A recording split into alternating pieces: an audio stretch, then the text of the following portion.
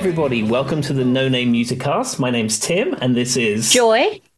And just before we get started, I just wanted to remind everyone about our Facebook page, which is facebook.com/No Name Music Cast. That's facebook.com/No Name Music Cast. So please like us on there. We'll be posting some interesting content to go along with these episodes.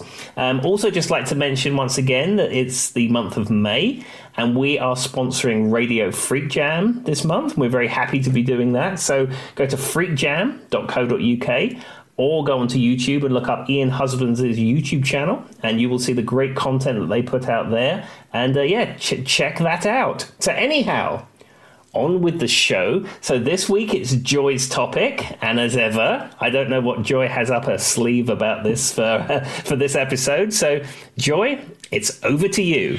Okay, so we are going to do movie soundtracks, but to keep this friendly, it's only 80s movie soundtracks. So we're going to go through what people vote as the top 80s movie soundtracks. We are not going to talk about Flash Gordon because we talked about that pretty heavily last episode, but note that it did come through.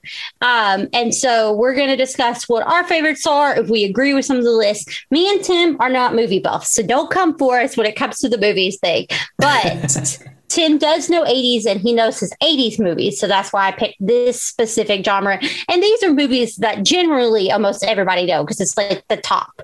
So before I start, Tim, do you have any movie soundtracks besides Flash Gordon from the 80s that you absolutely adore? Well, one of my favorite soundtracks, and maybe it's a little obscure, I've always liked the soundtrack to The Running Man. Yeah, that's very obscure because I don't even know what it is. It was a film with Arnold Schwarzenegger called The Running Man, and it's one of these like dystopian future films which is now taken place in the past. Makes sense. Because I remember I made a note, obviously this kind of thing I would do. I made a note of the date, because in the opening titles of The Running Man, it says on blah, blah, blah, blah, blah, blah. And it was like 2020, it's like February something 2020. All civilization has broken down and this, that, the other has happened. And I remember watching it on the day, and it's like, this is happening today. That makes sense, though. But it has Arnold Schwarzenegger in it, and it also has Jesse the Body Ventura from WWF wrestling fame, and it has it's about this game show where people can go on this game show if they're criminals, and they can redeem themselves by winning this game. Okay. And then the spoiler is, of course, the people that were supposed to have won never actually win. They get killed off and all this kind of stuff. And Arnold Schwarzenegger, I think he was a cop or was in the military or something, and he was scapegoated into being responsible for some kind of massacre with protesters. So he gets thrown on this game, and the idea being is everyone thinks that he's going to redeem himself. But of course, what happens is that he kills all the people in the games. Supposedly, he's going to win, and then he exposes the whole thing for being a sham, etc., etc.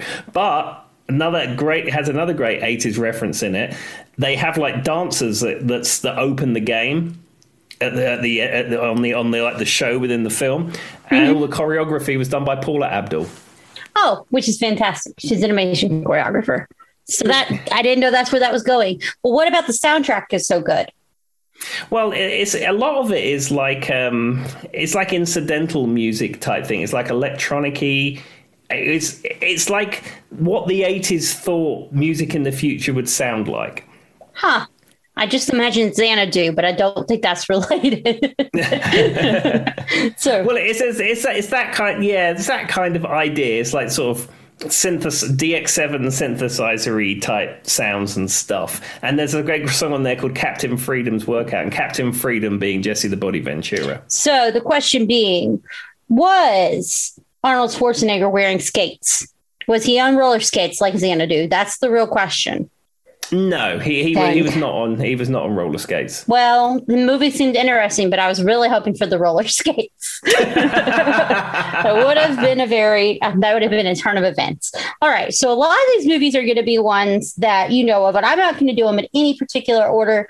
I just kind of researched the most popular ones that kept appearing, yada yada yada, and I'm just going to hint on a few of them that were my personal favorites to begin with.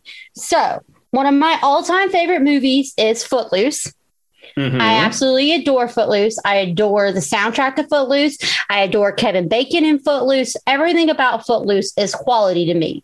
I realize it is cliche, but that is a great use of a soundtrack to a movie, personally. And I'm assuming you've watched Footloose, Tim, right? I believe if I haven't seen the whole of Footloose, but I think it's one of those things that has been on somewhere, and I've seen bits of it, and I'm familiar with the concept of Footloose. So they're not allowed to dance. He listens to his music too loud. He's from out of town. It's cliche. I realize it is a cliche movie, and I probably should go with my mother because she was the one who kind of made me obsessed with Footloose, just out of the fact that she listened to it a lot. But I like more probably poppy music than not maybe everyone who listens to our podcast, but I do like upbeat music. I like happy music, and the to summarize it, a lot of the music. I mean, you've got like "Let's Hear It from the Boy," Denise Williams, which is I'm sure you know that song. In fact, I'm glad you mentioned that because that is a pop song. You have these songs that take you right back to your youth. Yeah. And I remember that when that was in the charts on the radio. I think it was either a hit before Footloose or after Footloose, but it was certainly certainly in England it was a big hit at the time. And I just remember like good memories of we was living in Hounslow at the time when we lived above that TV shop. Of course, you know where that is, Joy. That's the TV shop that I went to all the time. Yeah. Yeah, bottom of the high street used to be the Beacon Bingo Club. You remember that? Yeah, totally. They gave me a meat raffle there once. Fantastic. If you don't get that reference, go back a few episodes, everybody.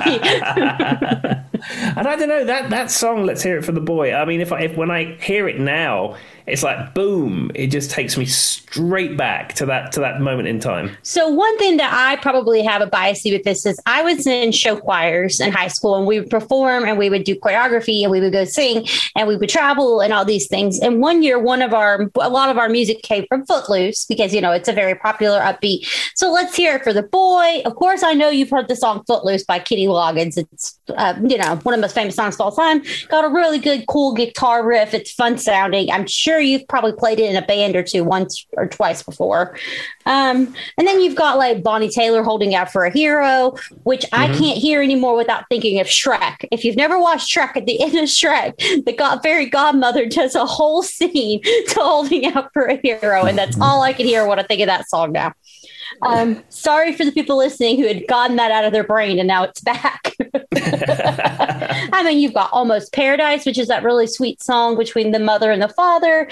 It's just an all around. You even got Sammy Hagar in it. The girl gets around at one point, comes on.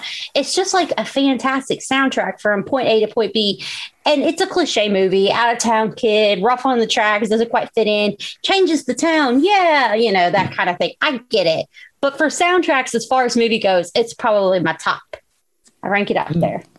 Yeah, and you were saying about Footloose. I've played it. I hadn't played it in bands in England, but I think most of the cover bands I've been in here have played Footloose. And the thing is, it had a resurgence because they remade Footloose. Mm-hmm. And and don't come for me, internet. I didn't hate the remake. It wasn't the original, but I didn't hate it. I thought it was just a creative take. It really didn't spar that far. Now, I will say, it was what was the country artist who did the version of Footloose? Blake Shelton did the version for the new movie. That's correct. Yes, I still prefer the Kenny Loggins version, but that's just personal preference. But I still think they did justice, and I don't have any problem with it. A lot of diehard Footloose fans came for them when they produced that movie, but not me personally. Do you want an interesting fun fact about Footloose? What's that? Well, Nathan East played bass on the Kenny Loggins track Footloose, and he also performed it at Live Aid with Kenny Loggins. Huh. And Nathan East is a very well-respected, fantastic bass player who's played with everybody, notably Eric Clapton, but anyone that you could think of has played with Nathan East. And Nathan East played all the live bass on Daft Punk's Random Access Memories. And absolutely love Daft Punk. So that's pretty cool, though. I had no clue. Makes sense, though. Yep. There we go. Rock and roll trivia fact. Woo! One day, one of our fans, can I say fans? One of our listeners is going to win Jeopardy, and they're going to be like, because of Tim O'Sullivan, 3 years ago on this day, I was able to win. So, Footloose, and then another, and Tim probably knows this one. This one's an all-time favorite. Everyone I know in the world has seen this movie, The Blues Brothers. Of course. I am a huge Blues Brothers fan. I could quote the movie like the back of my head. I mean, it's dark outside and we're wearing sunglasses. Come on, guys. Yeah, exactly. Also, though, Sammy and Dave, and I know a lot of like the Soul Man type stuff, that a lot of the mainstream stuff is a remake of previous music, which is fantastic. I like the originals too. But the movie, The Blues Brothers, it's an all-time favorite. I mean, you've got the church scene with what's his name? What's the guy singing in the church? The famous, oh God, that's going to kill me. I once again, I can say Phil is right now shouting at his car stereo driving to work. I'm shouting in my brain, but I can't remember what it is. Who is it? Blues Brothers is one of those films I've seen a few times, but it's not like a Flash Gordon James or a Brown. Moonraker. James Brown. Of course it's James Brown. Because Aretha Franklin's the one in the restaurant. And then you've got Ray Charles in the there he's selling the pawn shop. Yeah. You've got, I mean, you have three amazing artists on top of the soundtrack. You've got James Brown in the opening scene at the church when they come to Jesus. Then you've got Aretha Franklin singing Think in the restaurant, which is another fantastic moment. And then you have Ray Charles playing the piano. What is it? Do the bird. I don't know, the song that's like, he's teaching them the dances. I can't remember it exactly, but it's awesome. Like all around, if you love music and if you like 80s movies, I think The Blues Brothers kind of sums up one of the best soundtracks of all time. And it also has Princess Leia in it. That is true. Of course he brings that up. I would have never. Because it has Carrie Fisher in it. There you go. Well, I love Carrie Fisher, and I was actually reading an article, a really sweet article about her and her mother. They're just fantastic. And you know that her daughter is now in TV shows too. Can't think of what her name is. But Billy Lord. That's her name. I watched the Scream, the TV show that was like based off the movie, and she was in it. She was fantastic. And I didn't even know that was her mom until, her and Debbie both passed away within like a few days of each other. Mm-hmm. And then Billy came out and I was like, oh my God, that was their daughter. I had no idea. Yeah, and in fact, she was in the one of the of the Star Wars remakes, the ones that they made recently. I've only seen the first one and the second one, but I think she was in both of those. No, I mean, I've heard that. I haven't watched them personally. Please still hate me, internet, but I've heard that. I think what we need to do is we need to get you and Andy Bradley on a Zoom together, and then I'll play Star Wars in one of the windows, and then, I don't know, something will happen. I think the world will implode upon itself or something. I don't know how that'll work. Well, that makes sense. But also, I'm pretty sure that you've got John Lee Hooker, who's a famous musician. He's in the blues. He plays the saxophone, right? Saxophone? No, John Lee Hooker is a guitar player and singer. Guitar player. Okay. Who's the famous? Isn't there a famous saxophone player in the Blues Brothers? There's somebody who plays a saxophone in the Blues Brothers too, who's very famous, but I can't remember his name. And then you've also got, you got John Candy, you got Shaka Khan, apparently, all that kind of stuff appear in the Blues Brothers through all of their time. So Blues Brothers, all-time favorite, ranks up there for me. I'm just going to say, if you've not listened to the Blues Brothers soundtrack, please do it. Now, another one that came up consistently, and this is not going to shock you in any way, Tim, was Top Gun. Yeah, do you know what's funny about Top Gun is that I have never seen Top Gun. You've never seen Top Gun? No, I'm familiar. I've owned the soundtrack. I'll say you probably know the music, though, right? Yeah, I know Danger Zone, and I know the Top Gun theme played by, I think it's Steve Stevens who plays it, and it's so I know all the songs from Top Gun. And interesting fact, years ago when I lived in above that TV shop in Hounslow, they had Dolby Surround. They had a Dolby Surround system in before anyone else had it. And, at that time, it was very simple. You just had speakers at the back and speakers at the front. And they had a demo laser disc. Are you familiar? Are you familiar with laser disc? I know what it is, yeah. And for people who don't know or listening to this, laser disc was like a pre-DVD type format. And the discs were 12 inches, but looked like big CDs, basically. And the way that they put the pictures on there was not digital, it was analog, which meant that if you had a movie, you had to flip it over halfway through. I didn't know the flipping over part. Yeah, you'd watch a film and then like an hour and 5 minutes into it, you had to flip the disc over. That's crazy. So that's the way 8-track was for VHS, for cassettes, I mean, then that was for DVDs. Interesting. I've heard of it and I've seen it, but I didn't know you had to flip it. Yeah, because they hadn't really got to the thing of where you could compress the data like a DVD, where you get hours and hours and hours of high quality, or a Blu-ray. We have hours and hours of high quality stuff on a small disc. It was the way they did it was analog, so the discs were really big. But they had really good sound quality, and they were one of the first formats that had Dolby Surround, which allowed you to have that rear channel stuff. And I remember my dad showing it to me. They had a test system set up with one of these discs in, and went to see it, and it had clips from Top Gun. And it was all the bits where the planes were flying. They went from behind you to in front of you and all that kind of stuff. And at that point, I decided that I thought it was a gimmick, and I've never really liked surround sound since. So that was a turning point in Tim's life that we all just learned about. Which is why I don't have a surround sound system in the house, because I like my left and I like my right. And, at least you're I will shout at clouds if I have to. So, with that being said, here's a good fact about Danger Zone, the song we all know. So we all know that there was the song Danger Zone. It opens up Kenny Loggins, same person that we just talked about in the last episode. He made a lot of money off of 80s movies. So apparently it was supposed to be recorded by like 6 other people. Did you know that?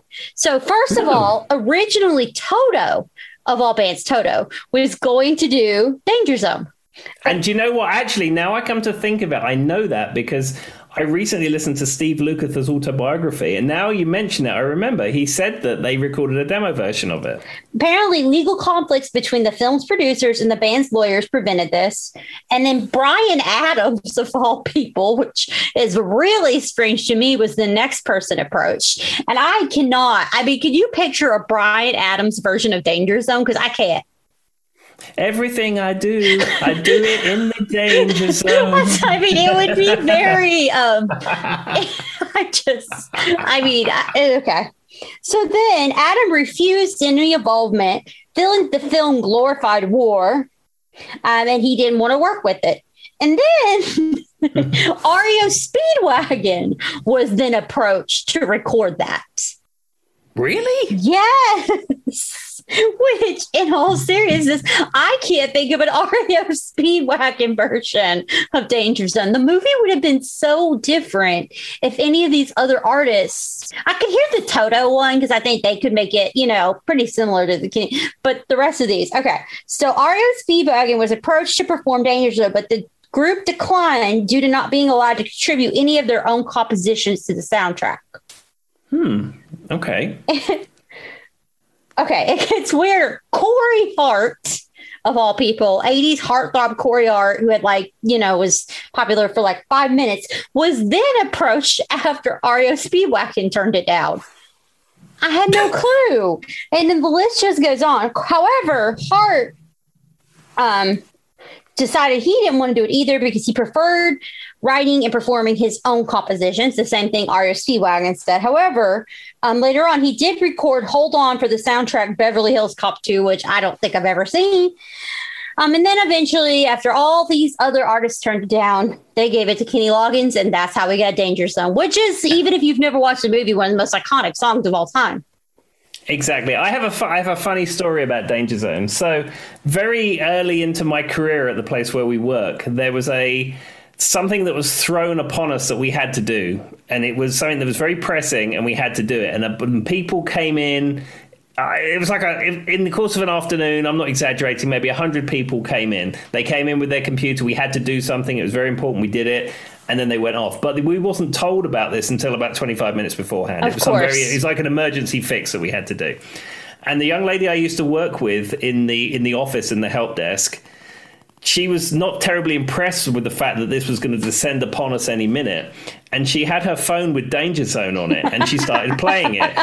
And every time it finished, she hit play again. So all you had all afternoon was Danger Zone on a loop, and like it would finish and she'd be doing this fix, and then the person would leave the office, and then you think, that's it, no more Danger Zone. And then she'd go,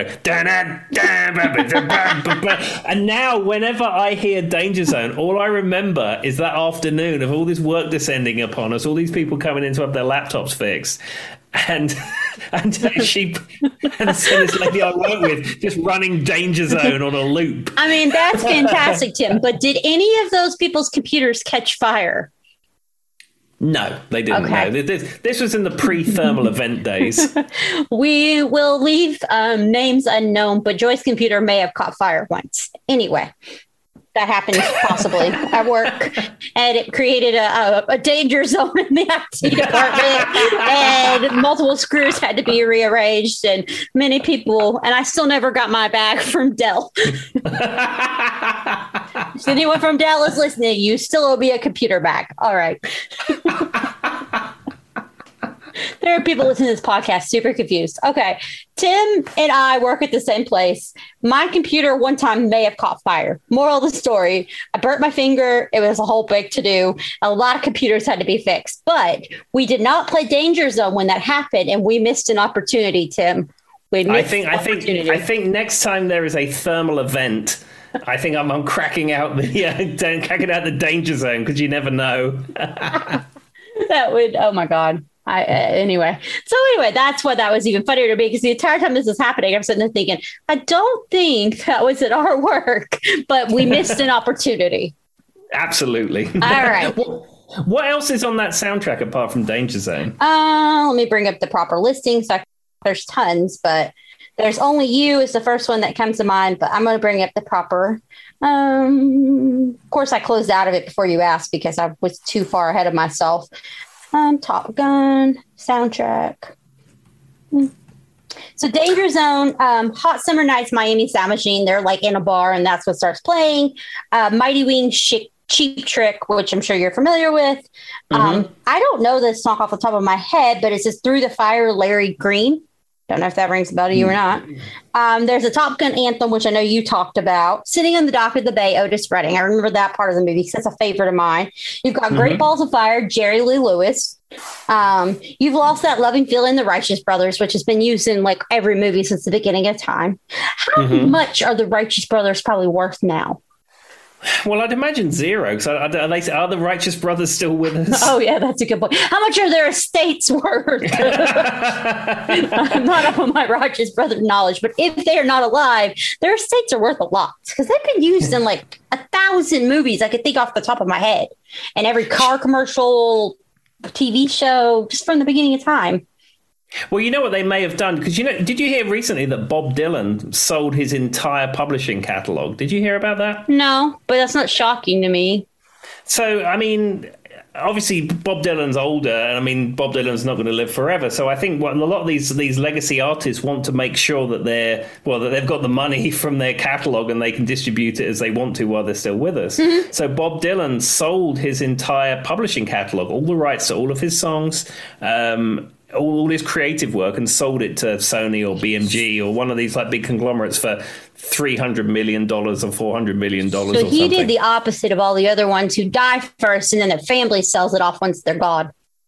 Yeah, and I think this is probably a better way of doing it, because then Bob can decide if he wants to give the money to a charity, if he wants to hand it to his family, if he wants to, however he wants to place the money and his legacy to continue, rather than what happens is, like you say, these artists die suddenly, and then like their families are like sharks and just try and sell this stuff off to the highest bidder. Well, and Tim knows this fact, and I've said it before, we talked about it. So there was a long time ago, there was a conversation between Michael Jackson and Paul McCartney about what is the best way to get money quickly. How do I earn money? Just like, on the fly. And he said, buy rights to music.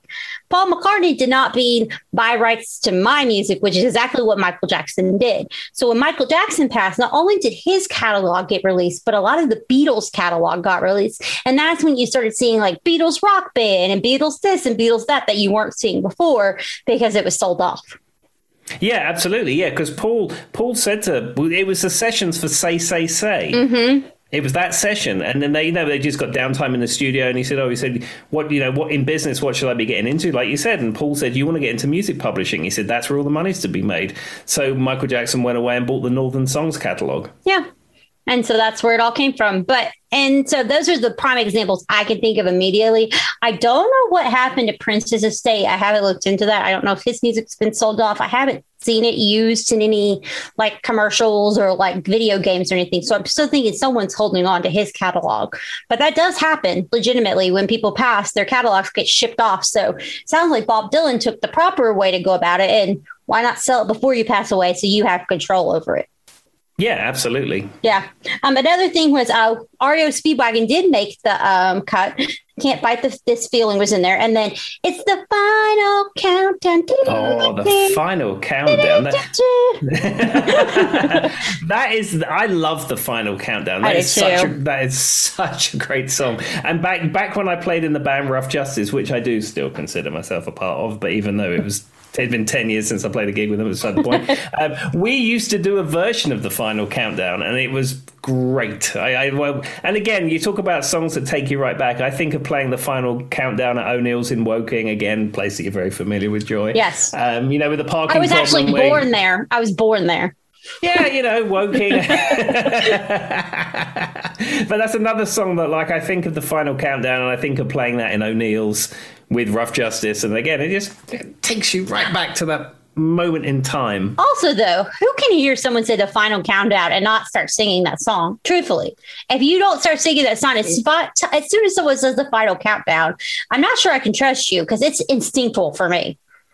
Yeah, because you just want to go, it's the final countdown. Yeah, you even have to do the sound effects.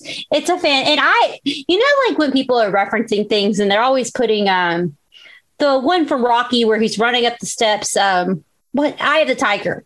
Yeah. I think that one is so overrated, but like for me, but if I hear it's the final countdown, I have to do it. So maybe it just depends on the person. But anyway. All right. So that was some of the ones that have made it into the Top Gun soundtrack, which that's a pretty big variety. Oh, Berlin, Take My Breath Away. We've all heard that. That is I think aside from Danger Zone, I think Take My Breath Away. I mean, I think that's one of the iconic songs from Top Gun. Yep. Obviously, You've Lost That Loving Feeling and Great Balls of Fire, I'd probably say are the top two songs, and then the final countdown. So those were the ones that kept coming up. Another one that is a favorite of mine that pops up consistently, Dirty Dancing. Yeah, and for our friends who don't live in Southwest Virginia, Dirty Dancing was filmed not actually far from here. I actually interviewed for a job there once. Didn't get it. Did you now? But they took me, because I interviewed, they took me on a free tour of the whole facility and showed me where everything was.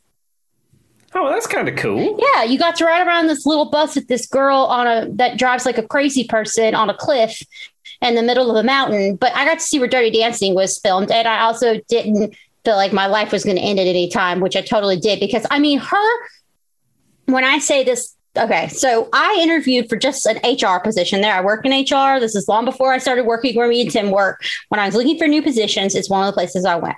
So they brought me in and they were talking to me, and their stick is that Dirty Dancing was filmed there. It's still their stick to this day. They use it very well. So one of the things in the interview they brought me around the mountain. And it's up on a mountain, guys. I mean, think steep mountain, middle of nowhere, Southwest Virginia. I don't know what the equivalent in England would be, but think middle of nowhere, banjo's playing. So with that being said, there's multiple different pieces in the camp, and then you've actually got the mountain, the lake, which is dried up now. There's no lake there anymore. But she drove me around, and it was steep, and she was in this giant van, and like people were coming at us, and she's just swinging the van around, doing like 60 around all these curves. I didn't get the job, but I should have, because I risked my life to see where Dirty Dancing was filmed. I literally saw my life flash before my eyes, like seven. I'm like, I'm going to die up here. This is what I'm going to be known as the girl who died where Dirty Dancing was filmed. Well, the question I have for you is that when you finished the tour and you finished your interview and you got back to your car, did you think to yourself, I've had the time of my life? No, not even a little bit. Because after all that, the interview wasn't that great, because I'm still like having a hard, because she gave me the tour before we even interviewed, which I thought was weird. But I'm like, okay. And I mean, she's like, here's where they filmed this, and there's where baby runs up the stairs, and this is the house where she carries the watermelon. And then, for people who don't know this outside of Virginia, our friends in England and stuff, Mountain Lake is dried up. There's no lake anymore. It's completely just desolate. There's a whole scientific reason for that I'm not going to get into, but there's nothing there. It's just an open field. So they show you the place where, in the gazebo where they're doing the dance lessons at the beginning of the movie. And then when you look off the gazebo, you could see the area where supposedly they filmed the lift, and all that kind of stuff. But it's literally just grass. No. Yeah, there's no lake. Yeah, I've been driven past it, but I've never been to it. We was on the way to a gig somewhere and said, "Oh, look, there's Mountain Lake over there." Yeah, it's not. I mean, it's kind of an expensive place, because they do have that whole thing. And my friend who used to work there, they have celebrities who come and stay there. He talked about Adam Levine came once, and they gave him a different name, and nobody was allowed to look at him, and just different things like that. So anyway, moral of the story is Joy almost died where Dirty Dancing was filmed, but she made it, and now she can tell you about it in a podcast. All right, so theme song. Theme song. Of course, we all know I've Had the Time of My Life. Fantastic song. We've heard about it. Bill Medley, Jennifer Warren's great duo. And then Be My Baby, the Ronettes, which is a favorite of mine. I can hear that tonight. If I hear that every time, my heart just like, I love it. She's Like the Wind, which is also Patrick Swayze. Hungry Eyes. We've all heard Hungry Eyes. Stay. By Morris Williams is one of my all-time favorite songs. I could listen to it on repeat. His voice is gorgeous. It is the epitome of what I think of when it comes to R&B. So hopefully you guys have heard it. If you haven't heard it, go listen to it. You Don't Owe Me, the Blow Monkeys. Love is Strange, Mickey and Sylvia. And if you've seen the movie, they're doing their little dance, and it comes on, hi, Mickey. They do the part back and forth. So I'm assuming, Tim, you've watched Dirty Dancing. Can you recall anything from Dirty Dancing? I have seen Dirty Dancing, and I saw it in Germany when I went to stay with my uncle, probably in the late 80s, early 90s, and it was on a VHS tape, and I believe it may have had German subtitles, possibly. Okay. I think. Well, a fact about Dirty Dancing. Hey, Joyce got some of the facts this time for once. Patrick Swayze and Jennifer Grey hated each other. They absolutely couldn't stand each other. So the two main characters literally detested each other. And Patrick Swayze had recently, it was either his back or his knee, he had really suffered some really major injuries. And so basically through the whole movie, he's just in extreme pain and hides it really well. Yeah. So there you go. But I'm sure even though you have not necessarily watched it recently, you recognize some of those songs. Oh, well, yeah, 100%. As I said, I have seen it, but it was some time ago in Germany on a VHS tape that may or may not have had subtitles. That makes it more interesting. If anyone has a copy of that, please send it to us. We want to listen. I want to see it in German subtitles or American English subtitles in German, because I'm trying to imagine it. All right. So some of the other ones that popped up was Fast Times at Ridgemont High, which I'm not super familiar with. Have you watched Fast Times at Ridgemont High? But it popped up consistently across the board of 80s soundtracks. Yeah, I haven't seen it. I'm familiar with it because it has a Sammy Hagar song on it, I believe. Let's see. Fast Times at Ridgemont High soundtrack. It popped up a bunch, so a lot of people associate it. So I see it has The Waffle Stomp by Joe Walsh. Okay. Uptown Boys, which we know. Raised on the Radio, The Look in Your Eyes, Speeding the Go-Go's. I know that song. Literally Fast Times at Ridgemont High is by Sammy Hagar. So it must have been a song that he wrote for the movie or did for the movie. Exactly. So, and can I just point out that Sammy Hagar, he was abducted by aliens, and that is why he is 73 years old and he looks like he's 50. We have discussed this, and we have decided he was abducted by aliens. And then Billy Squire, which I can't think of him without thinking of Stroke, but that's another debate for another time. He wrote a song called Fast Times, parentheses, The Best Times of Our Lives, and that was specific to that movie too. And then I Don't Know by Jimmy Buffett. Donna Summer's on there. Stevie Nicks is on there. Oingo Bongo. Oh my God. Why can't I say words? Oingo, whatever. That thing with the O and the B. Goodbye. It's on there. Somebody's screaming at me right now. I'm sorry. It's hard. But apparently those are all in there. That is not one I'm from. I've watched it. I think maybe in the past, possibly. Yeah, it's not. Maybe it was more popular in this country than it was in England and elsewhere. I don't know. I mean, I know it from the Sammy Hagar connection because I think I have the song in my music library, and I'm familiar with it from that. Okay, so here's one that popped up consistently, and I think Tim, you may have talked about this. One of the 1980s versions of Batman, the whole soundtrack is done by Prince. Yes, that I have that on CD in my permanent collection. I remember buying it. Well, in fact, let me just take you right back to give you my memories and thoughts on the Batman film. So I remember when that Batman film came out, and it was the one with Michael Keaton, and it was the first one of like the Batman contemporary remakes. Mm-hmm. So for most people in England, they didn't grow up with the comic books. Batman. I'm sure some people were into that, but as a rule, most people didn't grow up with Batman comic books. Are comic books popular in England, or is that not as huge? Certainly, when I was a kid, you had comic books, but it was the Beano and the Whizzer and Chips and the Dandy and stuff like that. They were like very British comic books, but like character comic books like X-Men, Spider-Man, Superman.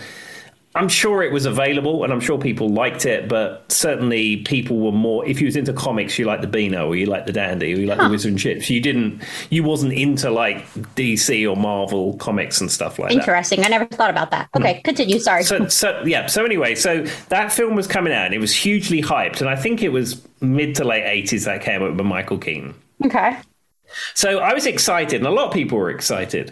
But most people in England only know Batman from the Adam West Batman, the 1960s Adam West Batman. Okay. So, and there was this whole thing in tabloid newspapers at the time. They said, "Well, they're bringing out a Batman film, and it's not going to have Robin in it." And everyone's like, "What? There's no Robin?" Well, of course, that more follows the comic book type stories and the timeline and stuff like that. Mm-hmm. But most people were familiar with the Batman that they knew from Adam West, the campy Batman from the 60s. So I was on holiday in Bognor Regis with my family, and we decided that we was going to have a family trip to the cinema. And it was decided that we was going to see the new Indiana Jones film that was out at that time. And I don't know which Indiana Jones film it was, but we all went to the cinema, and we got there. And Indiana Jones, we messed the timing up. And Indiana Jones, you had to wait an hour or 40 minutes for it to start. And then the Batman film was starting in 5 minutes.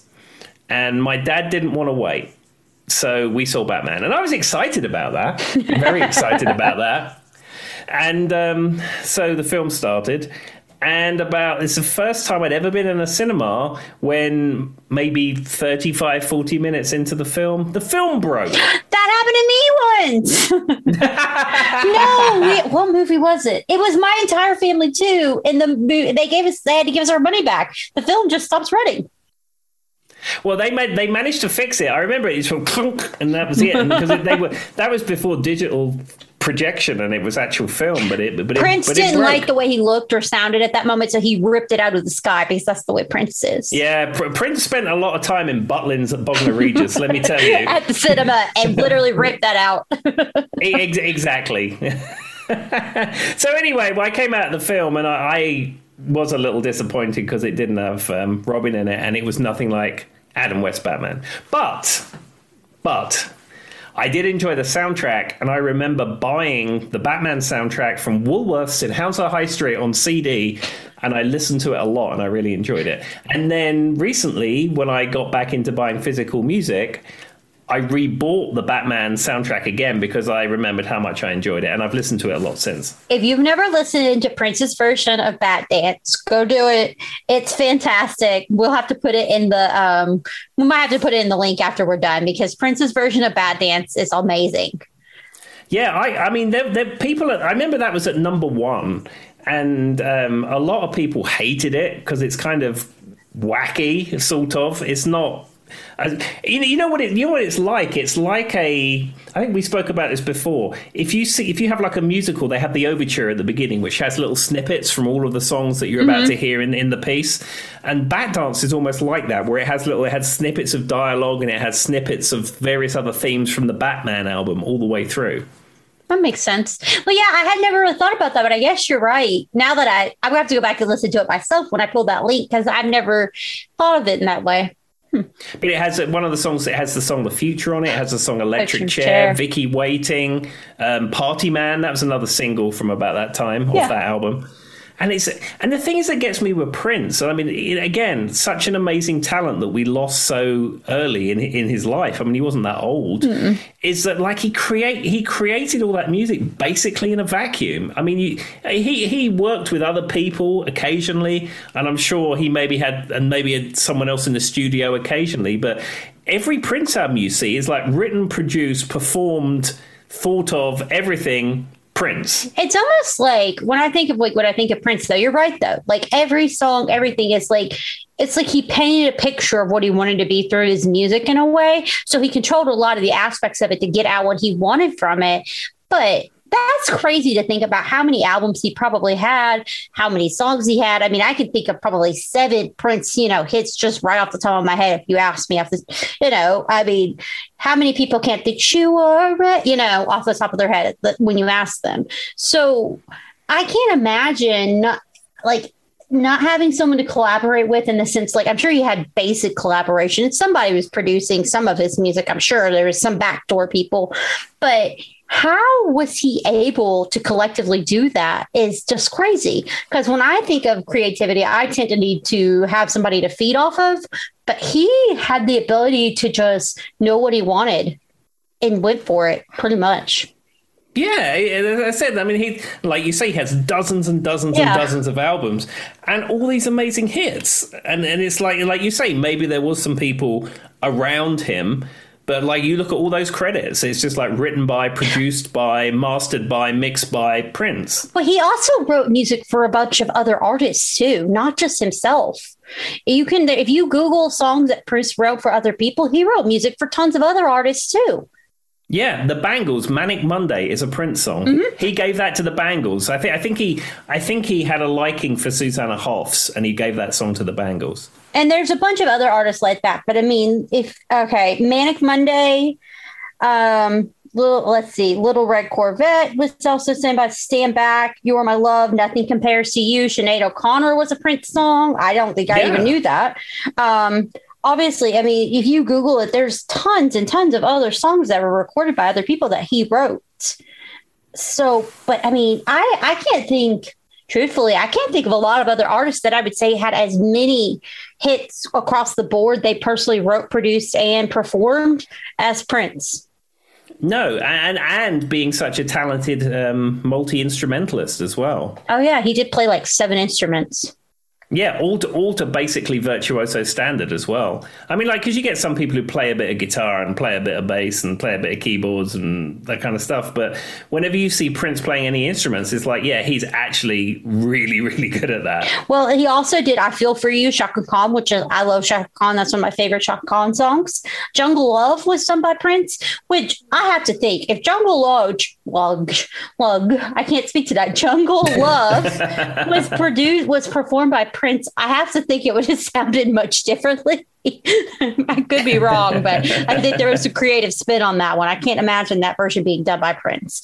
But also, like, you know, when he changed his name and he's famous for his purple and he's famous for his guitar he always played on, he really did almost, in a sense, I don't want to say spectacle because that sounds bad. He created what he wanted to be seen as across the board.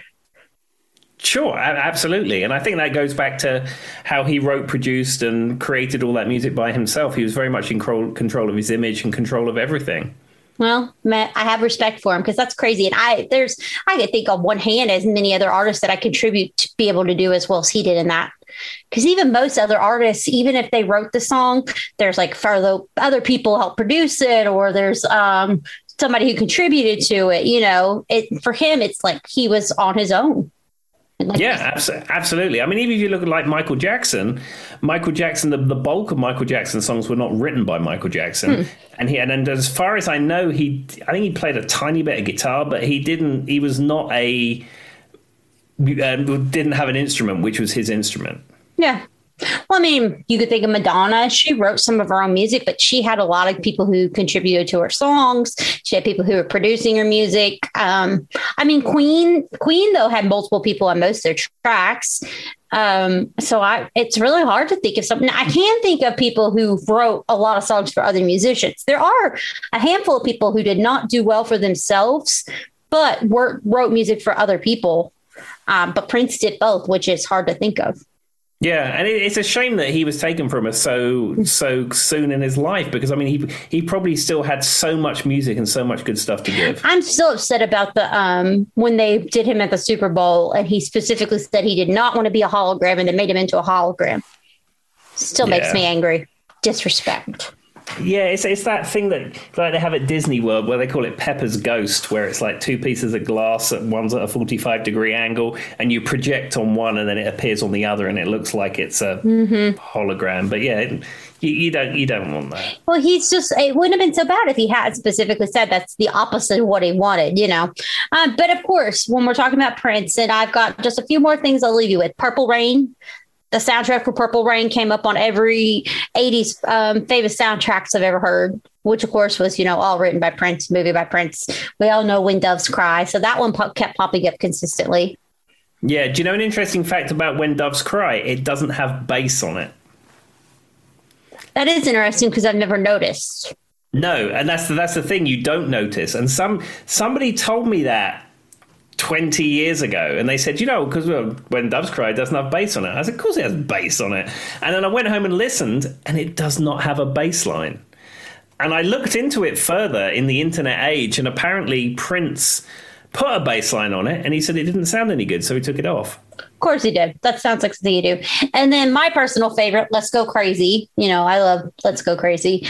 But yeah, that was another one. Of course, Prince, everything Prince came up. So basically Prince made it onto 2 soundtracks on this list because he's Prince and he's fantastic.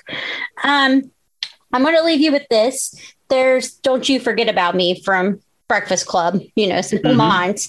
So they weren't supposed to record that. Did you know that, Tim? It was offered to another person. They hated the song.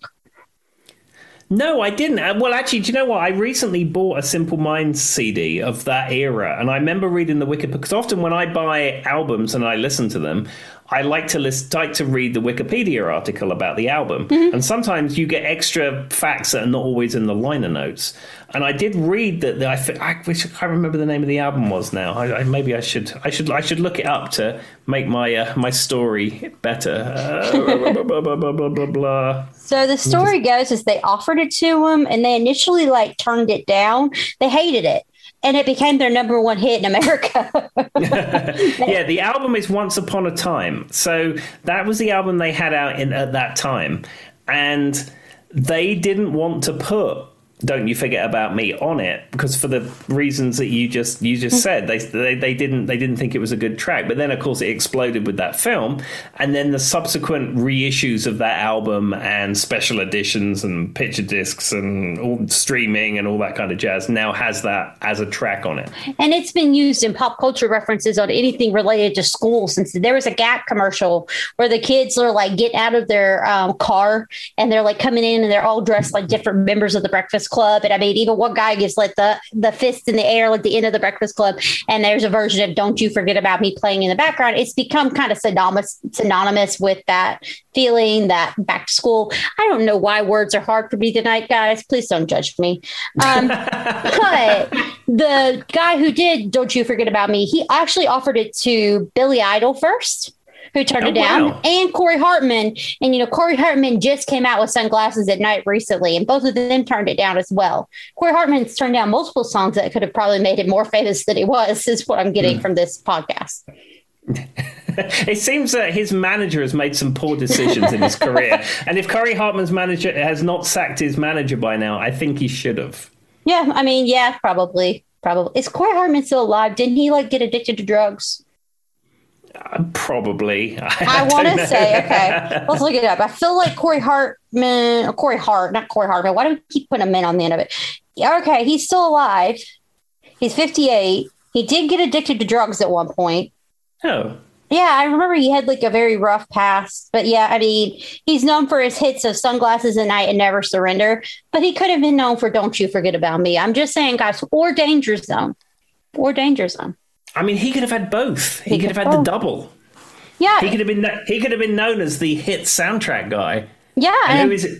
And who is he now? He's a footnote on our podcast that we had to look up on Wikipedia because we didn't know anything about him. That's sad. We keep calling him Hartman instead of Hart. Poor Corey. If you're listening to this podcast, we love you anyway. Please keep listening. Yeah, if you want to come on this podcast and redeem yourself, we're available. We record it at 7 p.m. US Eastern Time. It's fine. We can probably fit you in if you're not doing anything. We'll put you on the schedule. You can explain all your choices, because now we want to know.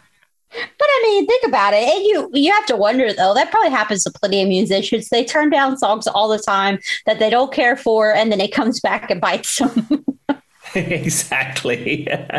So there you go. Apparently, Corey Hart could have been the king of 80s soundtracks, and he was not. All right, Tim, was there any 80s soundtracks before we go that we missed that you were sad besides Flash Gordon, but we've already talked about it, was not brought up? Well, I think you've missed maybe one of the most iconic ones. And this one has two soundtracks. It has a pop music-y soundtrack, and then it has an orchestral score as well. And that is Back to the Future. Oh, yes. I saw that. And we didn't even talk about it, but that one is a famous one too. Huey Lewis and the News. I mean, Huey Lewis, as we've spoken before, was a big thing before Back to the Future, but in the post Back to the Future world, I mean, Huey Lewis, Power of Love, Back in Time. I mean, it's hip to be square. It's all hip to be square. And I mean that even outside of the Back to the Future soundtrack, I mean the Huey Lewis Sports album. I don't know if you're familiar with Sports. Not a clue. Heart of Rock and Roll. Well, yeah, I know the song. Yeah, I mean Sports is almost like Goodbye Yellow Brick Road, Night of the Opera. It's one of those great albums where you can listen to it beginning to end. I've never heard the name of it then. That's great. I've heard of some of Huey Lewis in the News, but I've never heard of an album specifically called Sports. Now I've got to look it up. I think that should be your recommended listening for this week. We will look up Sports because I love Huey Lewis in the News. He's another one that off the top of my head, I could name 17 songs. I mean, you've got The Heart of Rock and Roll, Hip City Square, I Want a New Drug. We could go on and on. But absolutely. I saw Huey Lewis in the News, Elmwood Park in Roanoke about 4 years ago, 4 years ago. Absolutely fantastic. And like you say, I mean, I know Sports and I know a couple of other his albums and I like some of his tracks, but I'm not a Huey Lewis super fan. But I mean, he came on and like almost every track he played, and it's like, this is great. And he sounded great. And sadly, I don't know if he can perform anymore. He had some kind of terrible problem with his ears, and he said he can't listen to music anymore because everything sounds distorted, and as a result, he can't hold pitch when he sings. It's really sad. Oh, that is really sad. I never heard that. That's like a lot like when you hear artists whose vocal cords they have problems with too. It's kind of disheartening. The Power of the Love was his number one hit. Right, from Back to the Future. Yeah, from Back to the Future. Yeah, so, and then, of course, you've got the Battle of the Bands contest with McFly. But, yeah, I didn't even think about it. I didn't even think about Back to the Future. And for some reason, it really didn't come up on any of the lists I looked at. A few of the other ones that come up that we didn't talk about was Lost Boys, which I'm just going to tell you for real, I'm not familiar with Lost Boys. I'm familiar with the songs from the Lost Boys, but I'm not familiar with the film. I'm not familiar with either, but it came up a lot. A lot of people love that soundtrack, apparently. I'm guessing from what Tim just said, it might be a good soundtrack. I don't know. Yeah, it's got some good. I think it's got that song In Excess and Jimmy Barnes on it, I believe. And then Pretty in Pink, of course, St. Elmo's Fire came up quite a bit, which I like St. Elmo's Fire. That one's famous. And then The Goonies was another one that kept coming up. Mm-hmm. Which my husband's a huge Goonies fan, so I've seen it many times. I've seen The Goonies, but I wouldn't consider the soundtrack memorable. I wouldn't be able to tell you the key motif, if you will, from that film. And that's why I didn't bring it up, because I actually can't identify one song that was on the Goonies soundtrack, if I'm being truthful with you. Like, it's a movie that I know, but I can't think of one song. No, absolutely not. I tell you another one that I've just thought of is, of course, a James Bond film. Duran Duran's A View to a Kill. This whole soundtrack of View to a Kill. Mm-hmm. That's a good one, too. That's kind of a little bit more obscure, though, so I don't know that it would have came up. But no, I've heard that, and I've watched it, and it's good. Yeah, now I come to think of it, I think the bulk of that soundtrack is John Barry orchestral. Mm-hmm. But a lot of the orchestral songs follow the themes from the View to a Kill song. And the interesting thing about View to a Kill is, which I think it's Simon Le Bon. He was at a party, and John Barry, the guy who composes all the orchestral Bond music, and he was there with him and also the Cubby Broccoli, who was famously the producer for the James Bond films. And he was somehow wangled his way into some celebrity Hollywood party type thing. And he was a bit drunk. And he went up to Cubby Broccoli and said, "Hey, Cubby," he said, "when are you going to have any good music for your films?" and he said, "What?" And Cubby Broccoli said, "Well, if you can write a good song," he said, "maybe you could do it." Oh, there it is. I mean, that's one way to say it, I guess. I mean, that's how it works. There you go. And then the rest is history. And my second favorite James Bond film that everyone says is probably the worst one, but there you go. I liked it. Well, Tim, you like what you like. We've said it many times. Exactly. Exactly. On another note, I'm going to leave you guys with a few things. First of all, today it was released, Tim, the greatest news of all time about movie soundtracks. They're redoing Spice World. I want everyone to know Spice Girls have all agreed to do a remake of Spice World. This is federal news. We all need to know. Okay. I have not looked at much news today, so I mean that hasn't come down the wire yet. Well, I shared it on my Facebook. I put this is not a test. Everybody, red alert! They are redoing Spice World. But I'm going to leave you guys with this. So this is not just 80s, but I'm going to leave you with what the top grossing movie soundtracks of all times are. And one I think me and Tim have talked about, the number one top grossing movie soundtrack of all time is The Bodyguard with Whitney Houston. Really? I thought it was the Saturday Night Fever soundtrack. That's number two. Ah. So it was 45 million for The Bodyguard, 40 million for Saturday Night Fever. Number three was one we brought up, Dirty Dancing. Mm-hmm. Titanic was number 4. Okay. Grease was number 5. Oh, Grease, lovely. That's 70s, but that is a great soundtrack. This one's not in English, so we're gonna skip it. That one's not in English. I want to say they're Bollywood movies. So we're just going to pretend like I didn't have those. And then it's Purple Rain, Flashdance. I did see Flashdance quite a few times. Mm-hmm. Bombay, which was a 1995 movie that I'm not familiar with. And then The Lion King was the last one at the top. Oh, there you go. Well, I'm glad some classic soundtracks from my era that I'm familiar with are in there. Yes. And of course, I'm surprised, but the Bodyguard one surprises me every time. Like I've read that fact many times, and it's a good soundtrack, but it's not like one that I put up on the top of my brain, I guess. Well, I suppose it's Whitney, and we lost Whitney, and it's a Dolly Parton song sung by Whitney, and all that kind of stuff. So I could see that maybe had a resurgence. The other thing is that actual physical units shifted, or does that include downloads? I don't know. This was just speaking on sales monetarily, so I'm not sure what that includes. Okay, because I mean, certainly if you go back 15 years or something, all of those kind of lists are based upon actual physical media being sold. But now, predominantly, people are streaming stuff. And in addition to that, it doesn't seem to be common that people want to listen to albums top to tail. Well, and I will say, though, like The Bodyguard, I think had a resurgence, like when you said when Whitney Houston passed. But also, once again, I'm going to go back to my Glee roots. They did a Whitney episode and they talked about The Bodyguard pretty heavily. And a lot of music got a resurgence when Glee kind of talked about it again. So that could have contributed different pop culture references that brought it back into mainstream. That could be the case. I mean, I'm not 100% sure on that.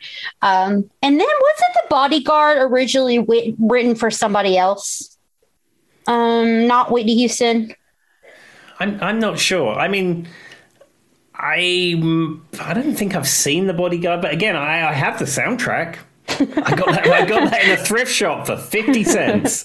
So what I'm getting is Tim has literally never seen any movies, guys, but he's got the soundtrack. Yes, that would be correct. Apart from The Running Man, I've seen that 10 times. You've seen that one. They were not on roller skates, but the music does sound like Xanadu. And that is where we will leave you guys. Well, there we go. All right. Well, thank you, everybody. Thanks for tuning in. And we will have a fresh and crispy episode for you next week. See you later. Bye.